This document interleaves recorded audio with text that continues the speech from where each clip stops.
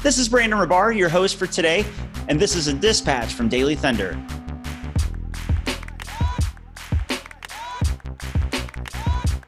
Every story, every game, every day.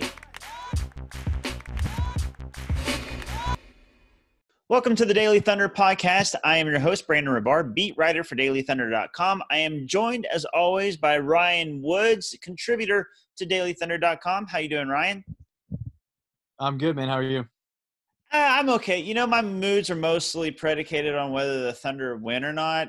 And so, but you know what? I'm not that bummed because, like I've said before, the Thunder are playing with house money. They weren't supposed to be in the playoffs. They've already clinched the playoffs. Now it's just a matter of seeding. Probably going to play the Rockets no matter what anyways, so it probably doesn't matter. And, hey, maybe outside chance the Thunder get their first-round draft pick back. So – all that to preface the stupid game that we just watched. The Thunder 92, before this game, Grizzlies 0-4 in the bubble, 121. What were your thoughts? Well, that was a really optimistic opening. I did not expect that. I thought it was a really disappointing showing from a lot of players individually and just overall as a team. It felt like the first game we've seen where they just didn't give the proper effort, the effort needed to win a game. Obviously the first quarter was electric. They were awesome, hitting everything they looked at, getting in the lane. The first quarter was what you wanted and looked like they were going to coast to a win against even though they were shorthanded, the Grizzlies are without Jaren Jackson. And it just seemed like a game that they were going to roll with how they started out, and that was it. They got housed from there to the end, outplayed, outworked, in just about every way. So disappointing. I do agree with you. It'll probably end up all coming out in the wash of us being in the 4-5 matchup against Houston. And the Jazz, really the only plus, I guess, is that the Jazz are trying their hardest to be sixth. It seems like they're trying to avoid both Houston and Oklahoma City and play Denver. So we'll see what happens. But yeah, I thought it was just in a vacuum a really disappointing effort. Yeah, it really was. I think it's one of those deals. They just came off beating the Lakers. So there's a high. The Grizzlies hadn't won a single game in the bubble yet. And they came in and they were just killing them. Like you said, in that first quarter, they're up by 18 and just making everything. It just felt like a game where a superior team was just going to kind of throttle a team. And I think they kind of went into coast mode. Plus, the Grizzlies are playing desperate. They still want to make the playoffs. They hadn't won a game. They're getting a lot of crap for it. And they've still got some good players.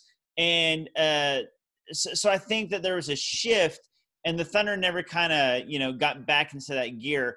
And honestly, I'll tell you what it really comes down to for me. It sounds like an excuse, but the Thunder are good because they have got 5 great players.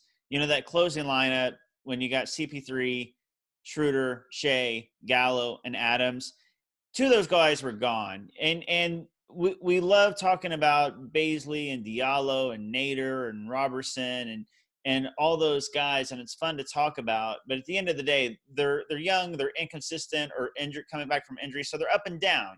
And today was a down game for pretty much everybody except for Lou Dort, who I'd put in the good category. I got like him and Noel in like the good category, then 5 great players.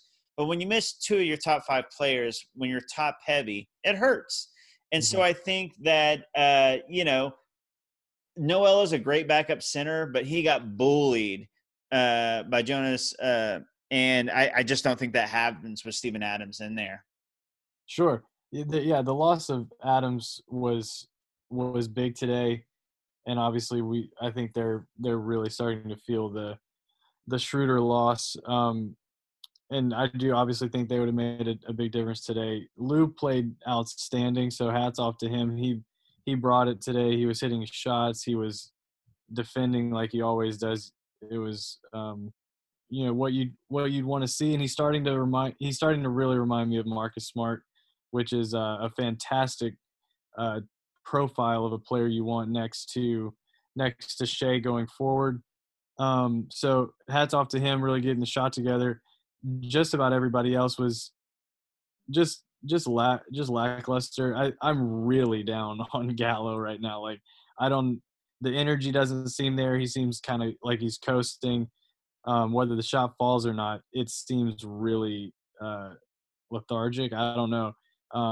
So hopefully that changes going forward. But yeah, like you're saying, Adams and Schroeder make a huge difference in this game. Yeah, the Thunder are 1-2 without Schroeder now, and I'd said like in an article, I just don't think the Thunder can win without that 3-point guard lineup. I mean, that's the reason they've been so dominant. Obviously, they beat the Lakers; they can win, but they're going to struggle to win without these key guys there.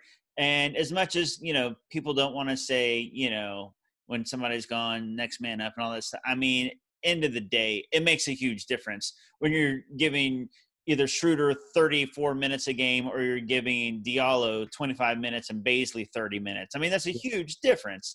Yeah. And like I said, I mean, it just changes the whole game when Adams or Schroeder are out. But it's funny you mentioned energy with Gallinari, because in the post-game presser, that's what he brought up was energy. He mentioned it 3 times, the lack of energy. But what's also funny is he actually was the only Thunder player with a positive plus-minus. He was a +4, but the thing was he only played 19 minutes. The Thunder have been sizing his minutes down since the bubble started. I'm sure just to keep him fresh for the playoffs. And, with his history of injuries, they don't want to overwork him just to eke out another win or two. They'd rather have him fresh for the playoffs, I'm sure. But, yeah, when you only have Gallo playing 19 minutes, and then Adams and Schroeder are out, and then Shea had his worst game in a Thunder uniform. He just couldn't hit anything, and he was trying to shoot himself out of the slump. So he went away from what makes him good by attacking the basket. He started shooting threes. He was 1 for 8. So then you got only one of those really good 5 players, CP3, who had a good game. Really, him and Dort were the only players tonight who I'd say were really good. And, yes, to tack on, Dort was amazing. I mean, he was offensively, defensively, energy, everything. What I've taken out of the bubble so far is that Dort has taken a leap. He's for real, and I'm excited about Dort's future. Totally. And it's unfortunate that Shea had this type of game, because I've never seen, and this is including Russell Westbrook, I've never seen a Thunder player look cooler in a Thunder uniform than Shea did today. The blown out hair, the headband, the white accessories under the orange, like it was as good as it gets, and he laid an egg. Yeah. So he may have to burn the look, but solid look from Shea, and look good, feel good, play good doesn't always come to fruition, I guess. Yeah, I mean, he really did look great, and I was excited because I like his fro more than I like the braids, although the braids were cool too. But I just thought it looked great, and I don't know. I wonder if he's going to go back to the braids now after that game. Exactly. Shea'll be fine though. I'm not worried about Shea. I know I've heard some people talking. He's had 2 bad games in a row. I mean, everybody has a couple bad games in a row, and even his bad games. I would say today was legitimately a bad game. I don't think his game against the Lakers was a bad game. Overall, I think this was a bad game. I'd expect him to rebound over these next couple games. Yeah, and it just seemed like he became very one-dimensional when he started looking for his shot, and that's always going to play right into a defense's hands that's sagging off of you. You've got to get in the lane at that point, and I do think a lot of his game is predicated on getting those foul calls in the lane, and I think it's been a very encouraging sign as the season's gone on that he's been getting to the line more and more. But when he's not getting those calls, it's now on him to adjust, and it can't just be settling for threes. It's got to be setting the table for others. So I am interested to see his next move going forward, because this was a disappointing game, and I'm sure he'll rebound from it. But yeah, kind of a downer for Shea today. Yeah, and there's this weird thing he's going through with Schroeder being out. He's kind of picking up more responsibilities and running the team when Schroeder's out, but also trying to get Dort involved and running things and kind of do what Schroeder did, but find his own shot. but playmaking. I'd say for the most part, he's done a good job adjusting to that, except for Yeah. today. I mean, today was just a rough game all the way around, and it happens. To me, it's a blip. It's an anomaly, and I sound like Steven Adams trying to say that anomaly. And I think Shea will be fine. I'm still completely on the Shea And hype train. one thing I'm interested to see is once they have those 3 guards back all together and get that lineup out there, will they put the ball in Shea's hands a little more? Because he has played a ton of off ball as the secondary or even third playmaker in that lineup. I'd be interested to see if they put the ball in his hands a little more and let him create as the first option with a little more shooting and a little more space around him now that he's gotten these reps with guys that are a little less capable around him. Well, and I'm glad you brought that up because that's something that people are missing in this narrative that, he's struggled these last couple games to run the show or play make or whatever it was these last couple games. When Chris Paul goes out and with no Schroeder in there, the guys he's playing with, I mean, you want to talk about Russ not playing with any space?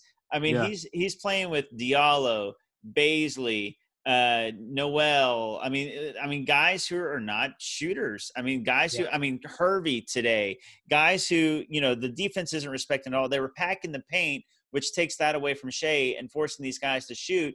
And so the Thunder but they weren't hitting at all. Right. Besides the first quarter. So, I mean, Schroeder comes back, Adams come back. It cures a lot of ills. Also, low-key, Muscala being out hurt a lot too because all of a sudden you got 2 of your 3 true centers are out, and the Grizzlies are just too big. They won the rebound battle 58-36. I mean, that is huge. Mm-hmm. And Muscala gives Shea that outlet for when things break down because he does have the ability to stretch it out. So, and Hervey he jacked that one up, didn't he? Like 35 feet in transition. Nobody else even crossed half court yet. He let that thing fly. Yeah, I was like, really? Donovan, I was just, as soon as he put the shot up, my eyes went to Donovan. And he had just thrown his head down and just looked over at Mo Cheeks like, did I see that? Did that really just happen? But yeah, he was, I mean, the epitome of shoot your shot. Yeah. The young guys don't lack in confidence. I'll give them that. Some of them have that Dion Waiters. So some of them have that Dion Waiters confidence, though, that maybe they shouldn't. But to me, when you're playing guys like Hervey, Diallo, Baisley, Burton, and Burton got real minutes. Nader got major minutes. You're going to have – I don't care if you're playing the Grizzlies. You're playing a desperate Grizzlies team that still has talent. You're going to have a hard time winning with those guys playing major minutes. I mean, there's just no way around it. And the first quarter was fool's gold because the Thunder could not miss at all. So, to me, this is just one of those like crappy game. You just move on. You don't glean too much from this except Dort looked great, really, for me, because the Thunder aren't going anywhere without Schroeder and Adams anyway. So how do you take much from a game without them in it? And a big win for Memphis. They're they're trying to stave off these 4 or 5 teams that are coming after that 8 seed and really just trying to get close enough to get that 9 seed and get a play in. And Portland's super hot right now, but Memphis, that's a big win for them. They were, as you said, they were winless in the bubble, and they've got a really tough stretch coming up. So big win for them and their chances to lock up the 8 seed. Yeah, I hope for their sake that they get at least another win or two. And to me, they were in the 8 coming into the bubble, and I was totally cool with what the NBA did with the 22 teams, and I totally get it. Although I feel like they were trying their hardest to kick Memphis out and get Zion and or Damian Lillard in.